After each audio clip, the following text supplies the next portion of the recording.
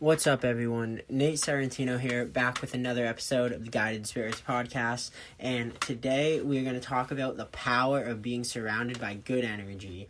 And I am so excited to talk about this. It's just like, good energy is what makes the world feel like home. When you get back to your house at the end of the day, no matter what you call home, if it is full of good energy, it feels so good. Like, when you walk into a building that is full of good energy, when you reach out to a friend who is full of good energy, when you see your family and they're full of good energy, whatever it may be, it is so good. You just feel good. It makes you feel good, feeling that warmth, feeling that love. And I want to start this off with, just as what you put out, you get back. And what you put in, you put out. And it's that same thing. It's like a law of correspondence, you can call it.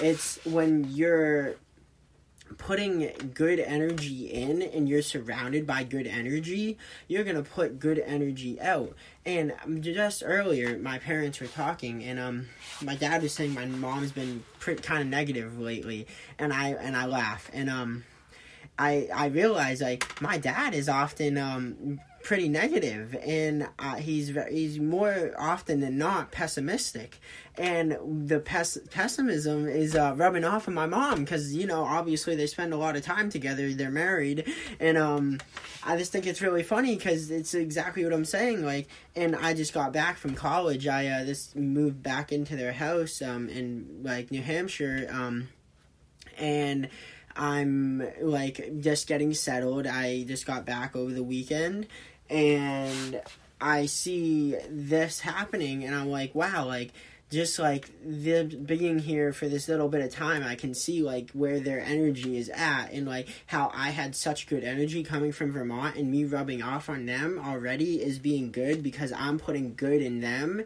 but I can see some bad coming out of them, or some, like, negative energy, and I'm like, I'm just trying to combat it with good energy, because I feel like I have the capability to put out good no matter what's put towards me.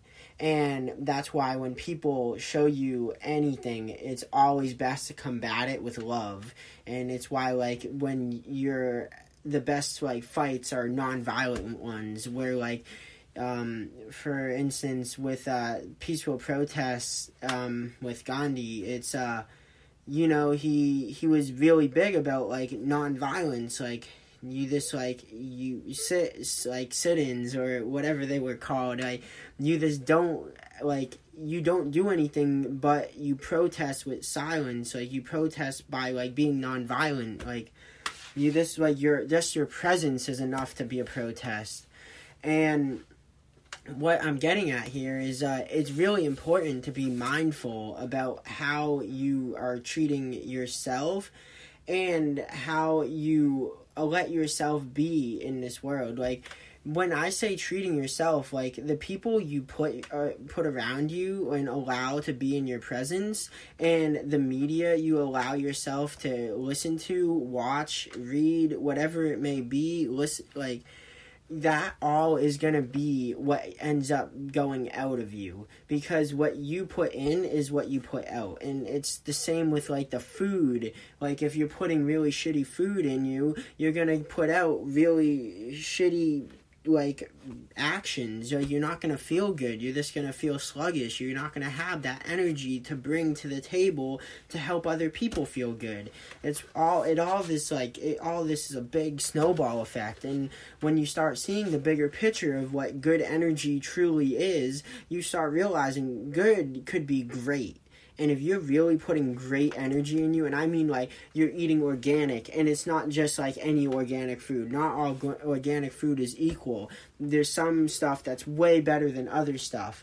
And you have to understand what works for your body type, your microbiome, and what works versus what doesn't. Not all food is good for you. I am a firm believer that there are many grains, and there's many different, we'll say, natural plant defenses and that are not going to be helpful to your overall longevity and to your ability to thrive as a human being. And many people can't tell the difference in their own body, what it means to survive versus what it means to thrive. And it's all about like putting good energy in you versus great. And getting back to what just being surrounded by good, it's like being around people who are loving and not people who are spreading like hate, or not even hate, but just like disregard. Like being aware is a part of spreading love. And my friend just said that the other day. I'm trying to remember who it was, but they were saying like, yeah, at least I'm aware. Oh, it was my friend Sam. And he was like, he's aware of what's going on at his company. He works at Tractor Supply, and it's like, he's talking about how big of a shit show it is, and like how like everyone's always like, yeah, I can't do anything about it. It's the person higher up. And every person keeps saying it's the person higher up. And you get to the point where you're all of a sudden, you're at the CEO of Tractor Supply, like, and it's just like, he's like, yeah, like the things I have to do, I'm like kneeling over this chicken coop trying to clean it out.